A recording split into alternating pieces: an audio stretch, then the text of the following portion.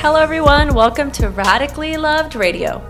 I wanted to create a place where people can go to get inspired, get motivated, or find some clarity and get tools to create a radically loved life. I will do my best to provide information on a variety of subjects, including yoga, holistic health, life coaching, spirituality, meditation, and overall mindful living.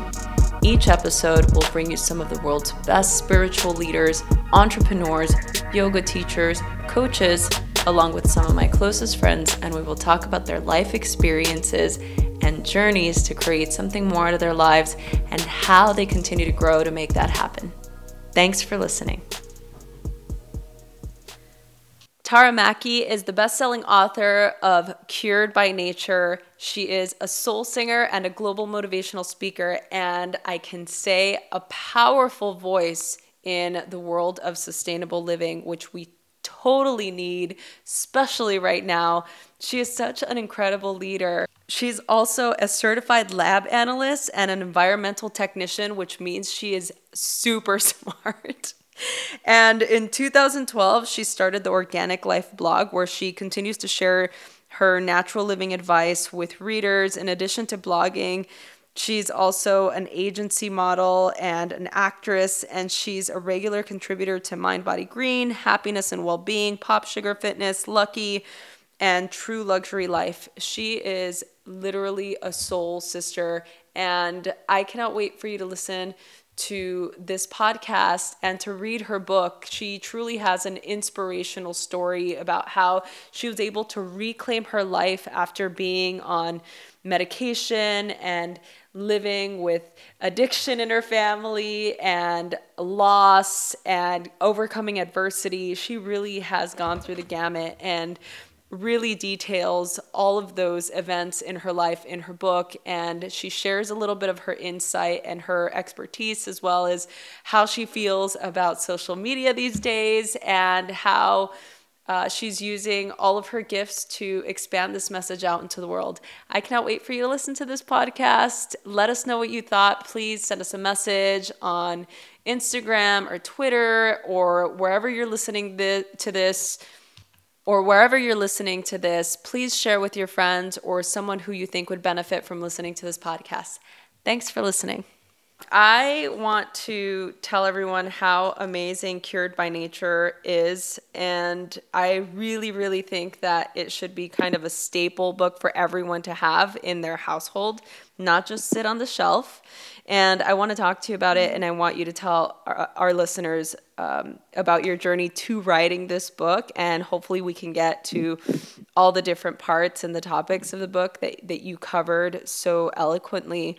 The book is about how to heal from the inside out, finding happiness, and discover your true self. And I think that you did such an incredible job at really getting to that. There's so many cool things that you write and, questions you ask, and even affirmations, and there's some meditation in there, creating ritual, and there's just so much stuff in there. So for the people that aren't familiar with your writing or your expertise, can you just please tell us a little bit about yourself? Totally. So my background is actually in science. I majored in genetics in college.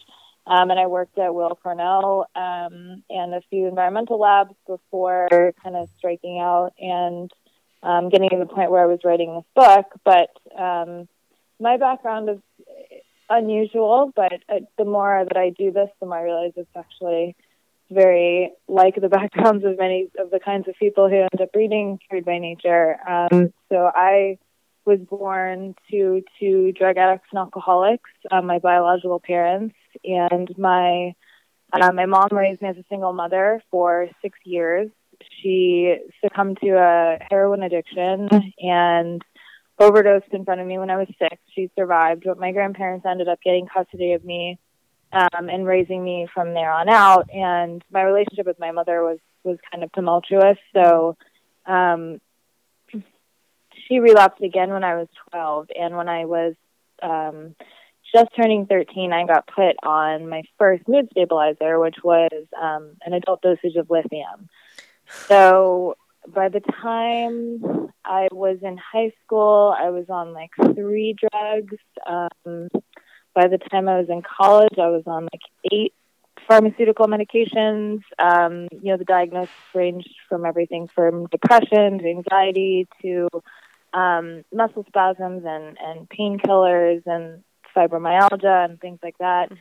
And then at 24, I was on 14 different pharmaceutical medications. At that point, I actually lost my best friend to suicide, and I was at a point where I was, gonna take my own life. And instead, I decided to kind of do what I considered the impossible and something that nobody had ever told me to do, which was come off of 14 pharmaceutical drugs cold turkey. Something I laugh because I'm alive, but I don't do that. I don't recommend anybody do it because it was a horrendous experience, and I just wish I had done it any other way because the way I did it was not fun, and I was sick for 3 years, and I started my blog, theorganiclifeblog.com. I'd been blogging on other platforms since I was like 14, but this was kind of my blog about my health journey, and so I started writing about it, and a few years ago, my publishing company came to me and through my blog and asked if I'd ever thought about sharing my health journey in a book. So that book is Cured by Nature.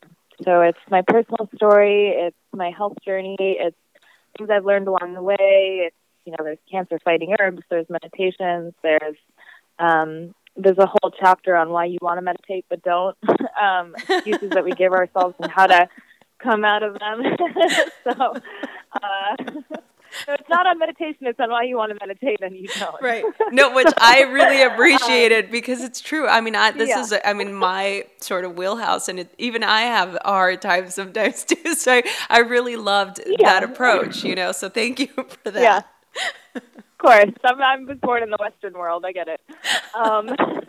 So this book is that, and it is fun, and I try to keep it lighthearted, and there's real, shit, if I can say shit, in there. If I can't, please bleep it out twice.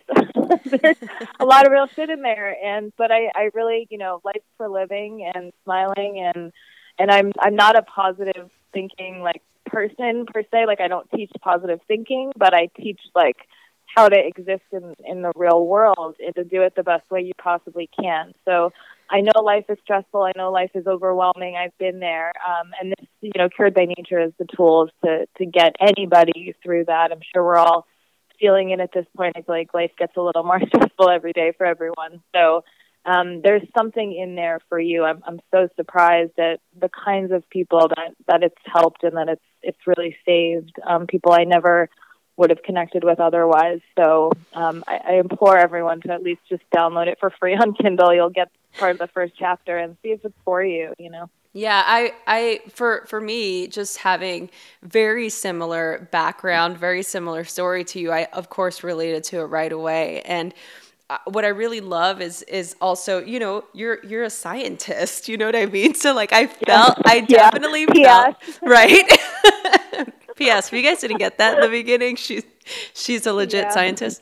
So, to me, I really loved your perspective and your point of view too, because it very much felt like there's a lot of strategy behind how you were able to come out of what you came out of, and to be able to acquire all these tools and all this knowledge and to put it in a way that's relatable and it's so vulnerable. And some of the stories that you share, Tara, I was like, wow, like there was one, I think, of relationship, or you were in a bad relationship at some point in the beginning, where you, I think it's like in the early chapters, the breakthrough chapter 3, I believe it is. Yep. And I mean, there's just so much. One of the things that I wanted to, just to kind of scale it back, because then I'm going to start to go all over the place, asking you random questions. But I wanted to talk to you initially is your idea and your take on belief, right? So in the beginning of the book, you really dive deep into the limiting beliefs that we have and the limiting beliefs that you had. And so how important is it for us to begin to identify what those limiting beliefs are? I mean, it's so important. I mean, I think honestly, a huge one of our limiting beliefs is the belief that we don't have the power to create our beliefs or to form our own beliefs, right? We all kind of feel powerless at some point, that we're powerless to our circumstances or our brain chemicals or our environment or the people around us or our parents is a huge one for everybody. I think at least for a little while, you always feel like, your parents definitely control your every move and breath. So we all have the capacity to create beliefs around any event that makes the event empowering or disempowering. Most of the time we kind of choose to make it disempowering instead of seeing it as something that can really shape us positively, like even tragedies like death, chronic illness, abuse, day-to-day stress and work. Those are things that can really shape us positively if we look at them like that. So creating beliefs is important because it has to become a lifestyle. You can't just do it once or twice and say, okay, my whole mindset has changed. That's not how it works. And that's why I do delve into the science in this book so much, and I do rely on so many studies to back up not only what's worked in my life, but I know what's worked in the life of other people because, scientists have studied it, and it's just true. The more you create empowering beliefs, the more empowered you will feel, and the more that will be reflected in your life. So I feel like really as far as changing your life or finding a better life experience, day-to-day life experience, like changing your beliefs and creating empowering beliefs is absolutely everything. Yeah, I thank you for that. It's so true because it really can keep us stuck in our story or whatever negative narrative that we've told ourselves about some situation. So I think that being able to identify that is really important. So you had been writing for a while already, and this is part of your wheelhouse that you've been doing. What was it like to get all of this knowledge and all of these tools and put it all in this book? It was therapy. I mean, that's what I tell, this book in itself was therapy for me, especially knowing how far I've come since the book even came out or since I finished writing it, which was about a year before it came out. It was immense therapy, and it really, I tell everybody that writing and not writing in your notes, not texting it to yourself, not emailing it to yourself, actually writing something down is one of the most therapeutic things we can do. It's a kinesthetic experience. It transforms you. It's creative thinking. We're in this tech thinking now a lot, and it's not creative, it's not critical, it's not problem solving. A lot of it's very automatic, and I think that writing and getting our feelings down, or writing and getting our thoughts down in a real way, not in a way that goes up on Instagram, not in a way that's meant to kind of like short-term show off, is one of the most important things we can do, and a very great way to connect with our body and with what's going on in our minds. And if a lot of people feel like they have like brain fog and stuff like that, I know I felt that way for a long time until I started writing again. It does something to your brain that nothing else does.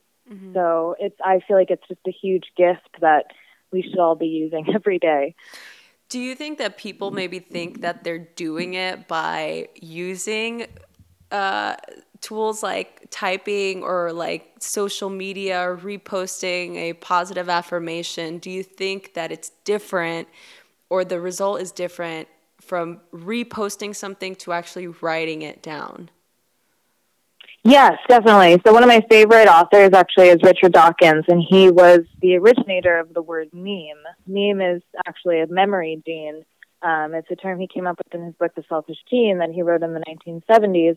And I think it's very powerful. So there are memory genes that you pass on by copying one thing and pasting it into the mind of another, as you say. But then there's another way to leave a legacy and to tell our stories and to create memory genes, and that is to create things ourselves and then to pass them on to people around us. And I think it's a little more valuable, even if you're just taking something someone else said and kind of riffing on it. than it is to just kind of keep posting these things over and over. Because, I mean, if you listen to like motivational speakers from the 50s, they use these quotes that we now use and see all the time on Tumblr, on Facebook or whatever. And they're very profound quotes, but sometimes they don't have the same meaning if you just see them over and over again and everyone's using the same thing. I think coming up with your own creative ideas and creative ways of expression is like one of the most powerful things we have as human beings. Like, it's what separates us from like animals, you know? So the more we can do that, the more alive we're going to feel and the more human we're going to feel. So definitely do that as much as you can. The fact that you can create something means you should, I think, you know. Yeah, no, you're motto. totally right. I think in one of the questions that I want to ask for you, because I feel that you're very much a creative person. You know, you have a lot of that creative energy. And so how do you think people that aren't in touch with that sense of confidence of creating something like that on their own, because they're like, somebody else has already done it, why am I going to try? What would you tell that person? Yeah, I feel like we've all kind of been there, but that's a story we tell ourselves. You know, it's just another story we tell ourselves to not have to do something that might be uncomfortable for us. Like, just because someone else has done it before, that doesn't mean you shouldn't do it. Just because, I mean, if I didn't write a book because 50 gazillion other books have been written before, like, you know, I might not have changed somebody's life. So it's like, I think it's silly to just not do something just because it's been done before. Because everybody has nobody's lived your life. You have your own unique story no matter who you are, even if you're a twin, you know, you have completely different life experiences. So I think everybody should write a book. I think everyone's story is valuable. I think everybody should be finding what their creative voice is and then like finding the best outlet for it. And I don't hate tech. I just think people need to recognize that it's a separate brain than your creative brain. You create something and then you share it, you know, on your phone or on your blog or online or something. But the act of creating things, I think, still needs to be your own like private ritual, you know. And that was always everyone's favorite class anyway, right? Was like art class when you were little or whatever. You get to go and doodle and do whatever the heck you wanted for an hour. Like, how come we don't do that anymore? So that's what I try to do with my friends. I try to have like painting parties and we sit around and write, and I'll like, you know, read on the couch with my fiance and stuff. And those are the moments that I feel like really are what I'm going to look back on when I'm like, you know, taking my last breath, and are like real true moments, or like the times where you're sitting around really creating with other people without like even a huge intention, you know, just because you want to paint on a Sunday night. We're not doing enough of that anymore. So if you have friends you want to paint with, go do it. Yeah, I mean, I think we're losing so much of that human connection with, you know, actual people, and not just being connected via social media or via, you know, the internet or whatever, just to actually do something that's going to require you to be in the presence of another human, another person, you know. I think, you know, my question, you know, it's interesting that we're talking about this, and I wanted to kind of get your take on, you know, there's this thing that I feel like is happening. It's creating this kind of like social awkwardness for people, you know, when they meet on a medium like social media or even like a dating site or something, you know, where we're losing that, you know, you're at a bookstore, you meet somebody, or you're at a restaurant, or you're at a concert and you make new friends. Like, most plans are premeditated, right? You've already set up your experience. So in my perspective, just as an outsider, I look at it as like you're setting up this experience, but are you losing something in that are you closing yourself off from experiencing something bigger or something else, or something that's maybe beyond your scope of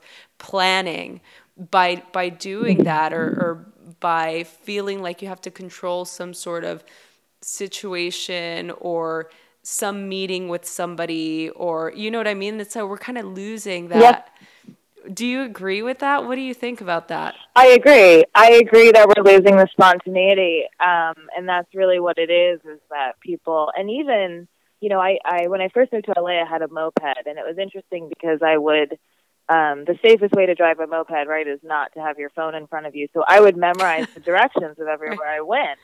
And one, I learned my way around LA really quickly. And two, I noticed, because you're on a moped, so you can kind of see in everyone's cars, that everybody was relying on their phone to get everywhere. And their phone was telling them all the same way. Like, I would go these back routes because I would just look at the map and I would figure out how to get there. And I would take these random ways, and I would be like on the street by myself when the highway was like fogged up, you know what I mean? And I realized everyone's just doing what their phone is telling them to do, even though there's a perfectly good way to get there without it. It's just nobody's looked at a map in like 15 years that we're not doing it. And it was like this mass realization I had that, oh my God, there's thousands of people on the highway right now, and they could all just be on this road that they don't know exists because they haven't looked at a map.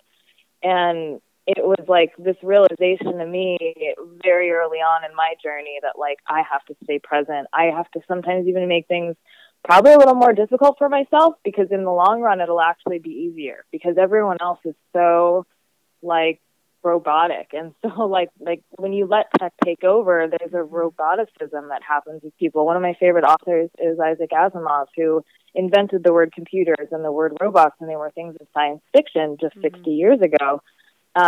If you want to do yourself a favor, watch him do an interview in the 1990s about actually seeing so many of these things come to life, because he was tripped out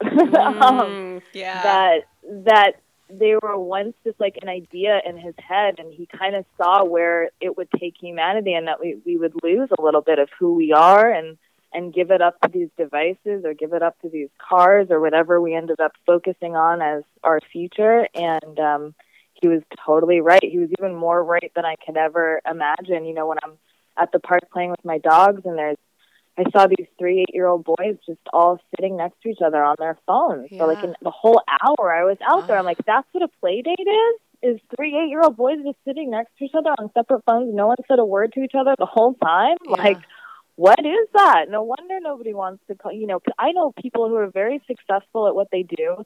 They're very happy. They're very comfortable, but they don't like to talk on the phone, so they won't do something like a podcast, like, because it makes them uncomfortable, because they haven't had to do it in like 6 years, you know? It's like it's weird how disconnected we are, and it ends up holding us back. Like, you won't do a podcast because you can't talk on the phone for more than 5 minutes. Oh no, that makes me very uncomfortable. I can't talk on the phone.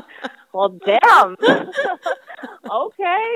I mean, you do you, but like, I can talk to you for 15 minutes. Why can't you hold the phone in front of your face and talk to somebody? Like, I don't know. It's given us these weird, like, social, like, I don't even know. Well, you know, I know it is. And, you know, it's interesting. So I recently had my little 18-year-old sister move in, who, Reggie, if you're listening, I'm about to air your little laundry out. So you can probably turn this off now. But she spends so much time on social media, Tara, like hours, just, you know, scrolling and clicking and scrolling and clicking. And I'm just like, don't you get tired? Like, do you not get tired? But then here's the opposite, is like, I'm really antisocial. Like, I don't really want to be around people. Has this like social phobia, you know, and it's real. And my curiosity is in, so you're able to fully function in the world of, I'm going to call it make-believe, with social media, and you're interacting with people that are liking your pictures and following your Snapchats and doing all of these things. But when you're out in the world, you feel totally phobic and you don't want to be around people, but you rather be in your room talking to hundreds of people just on this medium. Can you explain that to me? And we're both not parents, so let's be clear, people listening. Like, Tara and I, we're not parents. We're dog parents. But I think we're in the age. I think that's what I love about having a dog, is you don't need a nice phone. I spend a lot of, my assistant is a millennial, and she's awesome, but she's 21. So I've had a world recently. I'm only 30, and I feel like there's definitely a generation gap between myself and people who are like 10 years younger because of this stuff. And so I've just had a little time to observe, but I feel like, and she's actually not on any social media and stuff, but I've talked to her about it a lot. And because it does seem like it's one or the other. Either they're completely not on anything and they don't care at all, right, or that's like their whole entire life. And it's curated. I think that's the difference, is people are very scared to present, like, after, if you grew up presenting your life in a way that was curated, it would make you scared to go out there and just be yourself, like any of us. I don't think it's abnormal. I just think that, like, we need to be doing at least equal amounts of both. Like, if I don't get up in the morning and go on a hike, like, I'm not allowed to touch my phone. I'm not allowed to, like, do any work. Like, I have to go experience real life before I stare at a screen, because I write books now and a lot of my job involves staring at a screen. And you know, I write my blog and I spend a lot of time answering emails and looking at a screen, and I need to be able to be outside and looking out and up and around and down. What sort of advice can you give them? And this is for the people that perhaps are wanting to get off the medication but don't even know where to start or what they're doing in their lives that's creating this anxiety. Well, I give people who are on medication the same advice I give people who are off it or trying to come off it, because the point of what I write, although I did come off of 14 drugs, and a lot of people who've read my work have decided to come off their medication as a form of therapy, but I also, you know, tell people to start immediately replacing it with a new therapy, and before you come off, to find out what that therapy is. So for anxiety, for instance, I think meditation is a huge one. It was really, without it, I don't know if I would have gotten over my anxieties, because it was the first time I realized, like, one of the first times I started meditating, I realized that my anxiety was coming from the fact that I couldn't breathe. I couldn't breathe. Like, I wasn't, like, breathing correctly. Like, my normal everyday breathing was panicked. And I was like, well, no wonder I have anxiety. Like, my normal breathing is like, sounds like my heart is racing, and I felt like, at least at the time, that I couldn't stop it, but that's just because I never bothered to take the time to focus on it. You know, and I am a singer. Like, I had focusing on my breath and filling up my diaphragm and focusing on my body as, like, my number one concern for, like, you know, 15 years, but I never applied it to my everyday life. Like, it's so crazy that the answers are, like, right in front of us sometimes, right? For so long, I knew how to lay on my back and fill up my diaphragm and meditate and take deep breaths, but I never had done that unless I was about to go on stage or something. So once I started doing it as a way to relax and a way to connect with my body and a way to kind of ask and find out what the heck is going on, because we don't just have anxiety. Like, I know it feels like we have it, and I know it feels like it's for no reason, but it's chemical, and there are many triggers, and we need to really address and find out what those are. And the only way you're going to do that is by giving yourself the time. And the best way to give yourself the time is to bring yourself into a relaxed state, the kind of relaxed state that meditation affords you, and to do that every day for at least, like, 5 minutes to an hour. And I really think that incorporating, you know, like valerian and tinctures and herbs, all of the herbs that I recommend in Cured by Nature.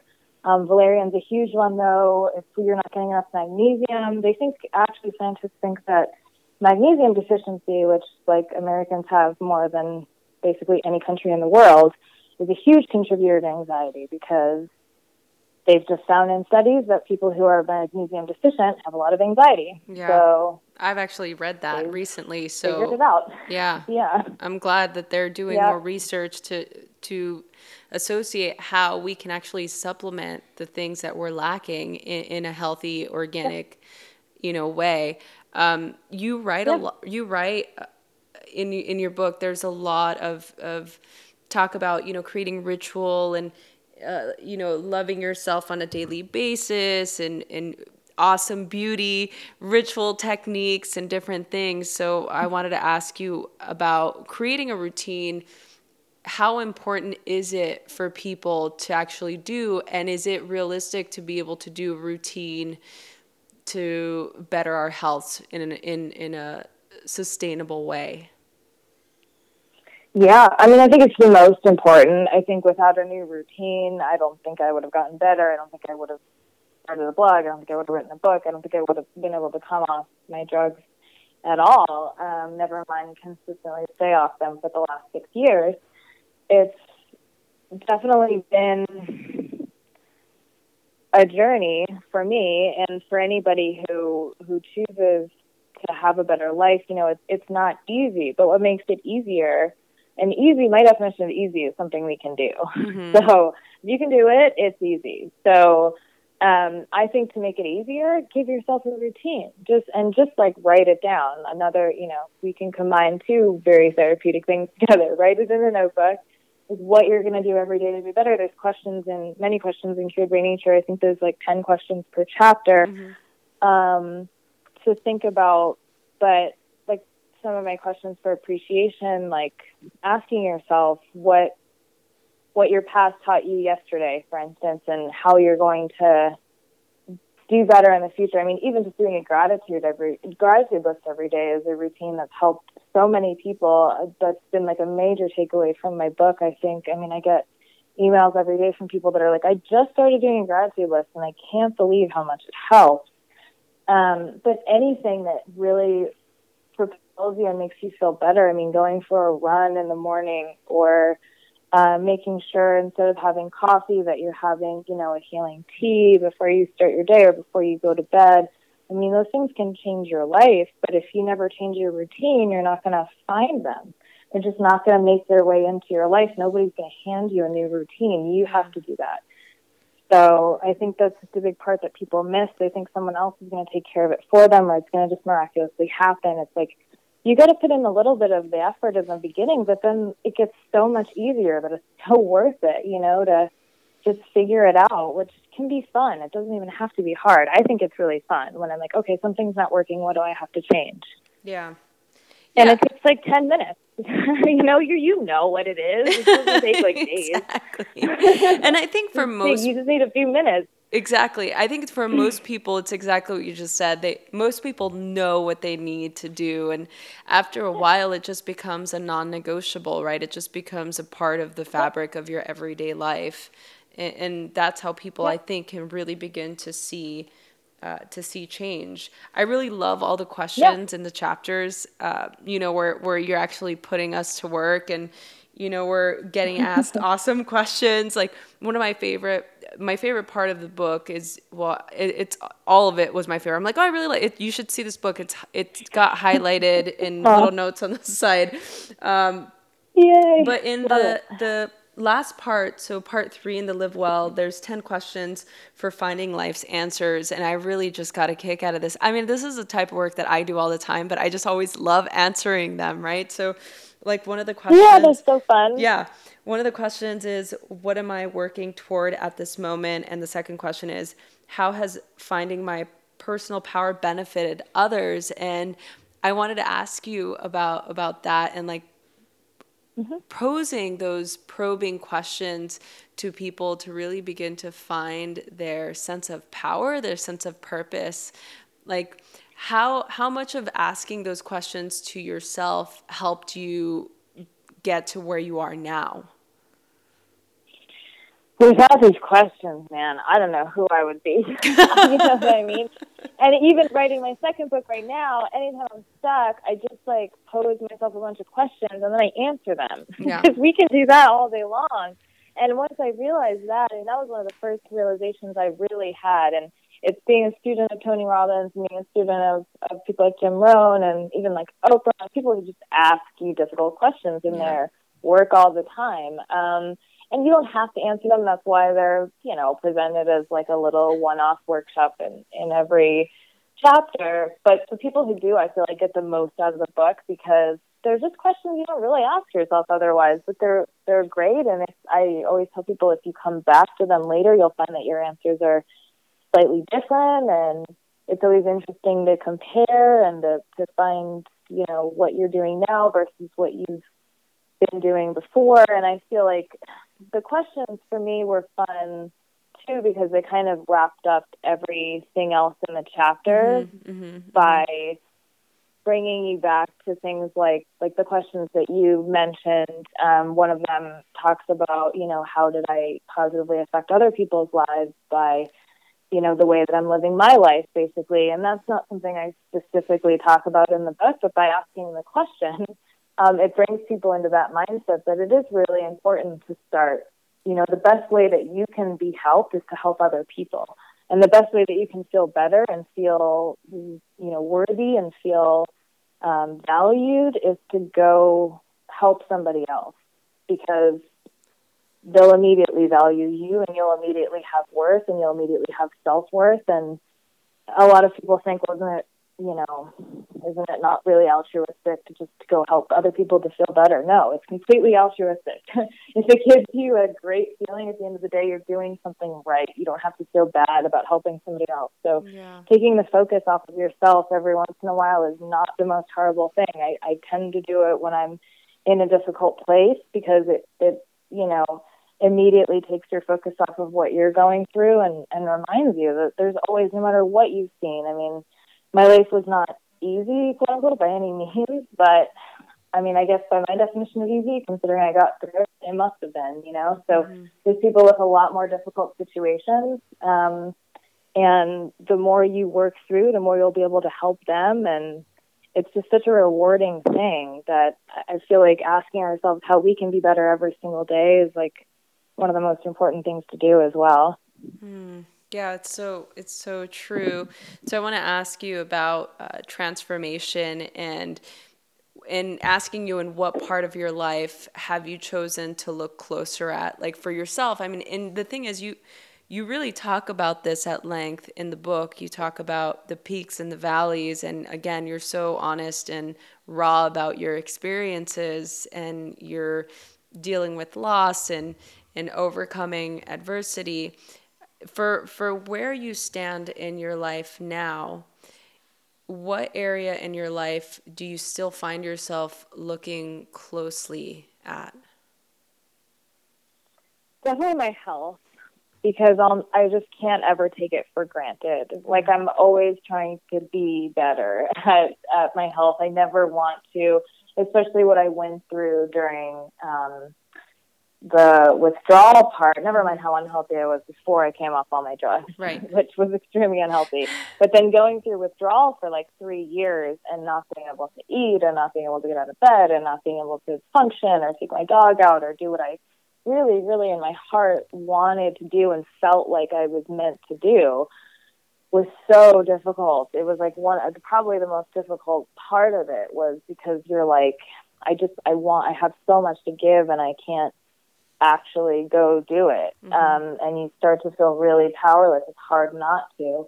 And I work with people who are fighting health issues every single day, and so I get it, and I really do empathize and sympathize, and that's why I tell people I've been there 100%, and I really feel like, Cured by Nature gives you the tools to be able to get up in the morning and to be able to do what you're meant to do, because without it, you really don't have anything. You can have family, you can have a bunch of money, you can be a billionaire, but if you're bedridden, what good is it? You know what I mean? You can't enjoy anything. So your health is the most important thing. I know it sounds really cliche, and something your grandma probably told you when you were like 5, but it's like, it's the most important thing, because you don't have anything else without it. So that's where I still tend to look closely, and I'm always trying to improve, and I'm always trying to talk to people and connect with people and read and, just inform myself and be knowledgeable. And if I find something really cool and awesome, inform other people so that they don't have to, go through any crap before they can feel better. Thank you for sharing that. That's really important. I don't think it's cliche at all. I think we need to hear it more, especially with, all the things that, we forget. And what we're exposed to on a regular basis, for people that don't focus on maybe eating the healthiest food, we're constantly exposed to things that aren't the best for our health. right? So I think Right. we can't hear it enough. How do you manage your time between self-care and work? Because I know that you write a lot, and now you're saying you're writing a new book, which you're about to tell us about, because now you've piqued my interest, and I'm like, what? I just read this one. You've got another one. I need to know about this. Give me the inside scoop. But how do you manage the self-care and work? um, yeah, well, the good thing is I've made like self-care a huge part of my job, which has been very helpful. But even before it was a huge part of my job, it was a huge priority. So I think setting priorities and realizing that there is, kind of to touch on our last point, that there is no work without my health, right? So like Right. I have to put self-care first if I want my job to be taking care of other people. That's just, kind of, the Bible put it best is like you have to love yourself before you can love another person. Well, the largest form of love is self-love. So you have to love yourself before you can love other people. And my self-love comes in the form of self-care and of treating myself well and of eating the right things and of, not doing something if I don't feel well and honoring myself. Like so much of my life before was about pleasing other people and about doing what other people wanted me to do and about bending over backwards even if I really didn't have the time or the resources or the health or whatever. And now it's like it's just honoring what my body needs and listening to my body. And just doing that alone has been so helpful in being able to do the work necessary to bring that kind of motto and influence into other people's lives too, where they start caring first and foremost about themselves, and then they truly learn how to love others. And it's just kind of, they've bled into each other at this point, which I love, because I don't ever feel like I have to make excuses for putting myself first, which is great. That's like my job now. Yeah, so, that's perfect. that's a great job That's how to I know have. my life's in balance. Yeah. Perfect. Thank you for sharing that. Yeah. What area, Of course. what area of your life do you feel the most free? Honestly, I hate to say the same thing, but it's with my health. It's the fact that I can get up in the morning and do what I want to do, because Yeah. for so long I wasn't able to do that, whether it was because I had to go to some job I hated or because I had to go take 3 trains and 2 buses for 4 hours to get to work, or because I wasn't feeling well, or because I was throwing up, or because, I had to take Rayleigh out and I only had 5 minutes to get to a job I hated. It was like something was always controlling my life. And the fact that I don't have to answer to really anybody other than myself anymore is like pretty freeing. It's just like one of the best feelings in the world. I'm very passionate about, and I actually just met with my councilwoman the other day, and I'm very I've always been passionate about, but I'm definitely, it's a colorful political climate at the moment, but it even makes that a little easier knowing that at least I'm not going to fire myself. Like, no matter what happens, I still get to go to work in the morning because work is in the office next door to my bedroom. So, bye. Yeah. No, that's a great place to be. That's a great place when you to have be. that freedom, it's personal freedom. It's like the freedom that you don't really realize is that important until you don't have it, or you first get it, for the first time ever. You're like, oh crap, this is what it's like to really be doing it, to own your own business and to be making your own money and to not be relying on other people and to actually be living somewhere that you're proud to live and to be doing something you're proud to say you do. Like that's my definition of freedom, honestly, 100%. Wow. Can you tell us a little bit about the book that you're working on?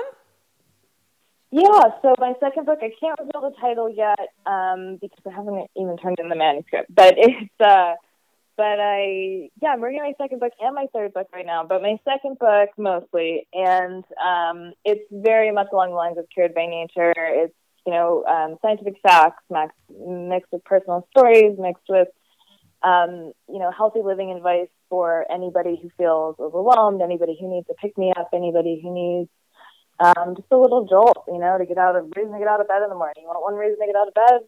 Pick up this book and my next book, because there's just this page after page after page of reasons that, you know, you were put here for a powerful purpose, and you need to just find out what that is and get up in the morning every single day and do it.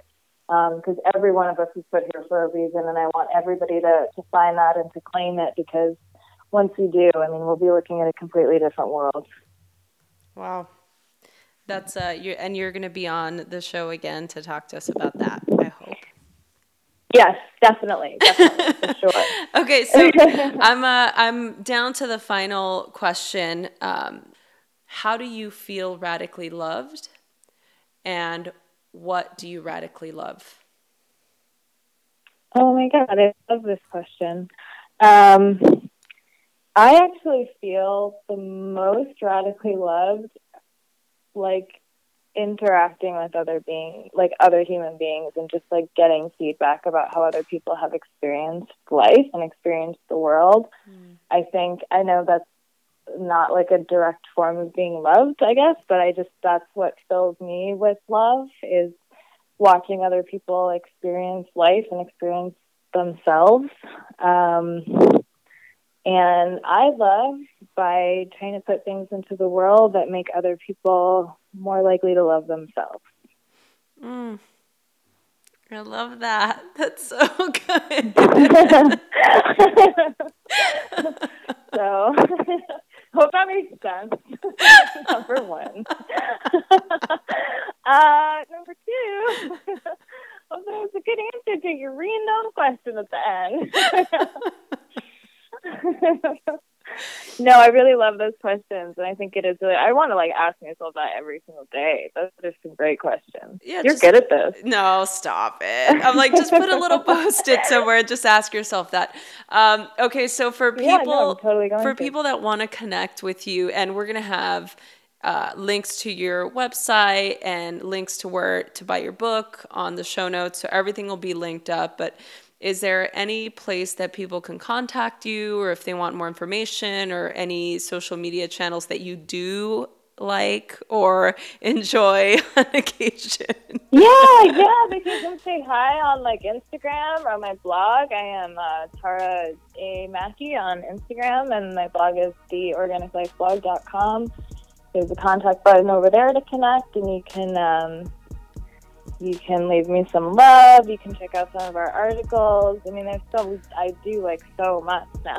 But yeah, I love connecting with people. A lot of my best friends right now were, strangers a year ago. I can't believe how many people I've met through my work and through the book and through other people's work that I've found that's in the same vein. So if you want to say hi, I'm really open. I'm not snobby at all. I make new friends every day. So come say hi. I'm very friendly. Oh, good. I'm so glad. Tara, thank you so much for being on the podcast and for sharing. I still feel like I've got 100 other questions that I want to ask you about this.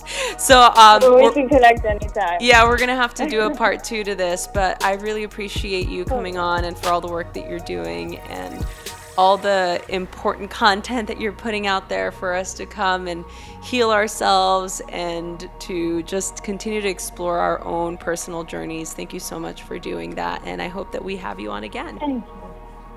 Of course, and likewise, girl, I really love what you're doing. I love your podcast. I love your mission. I love your work, and I'm so happy you exist and are in this world.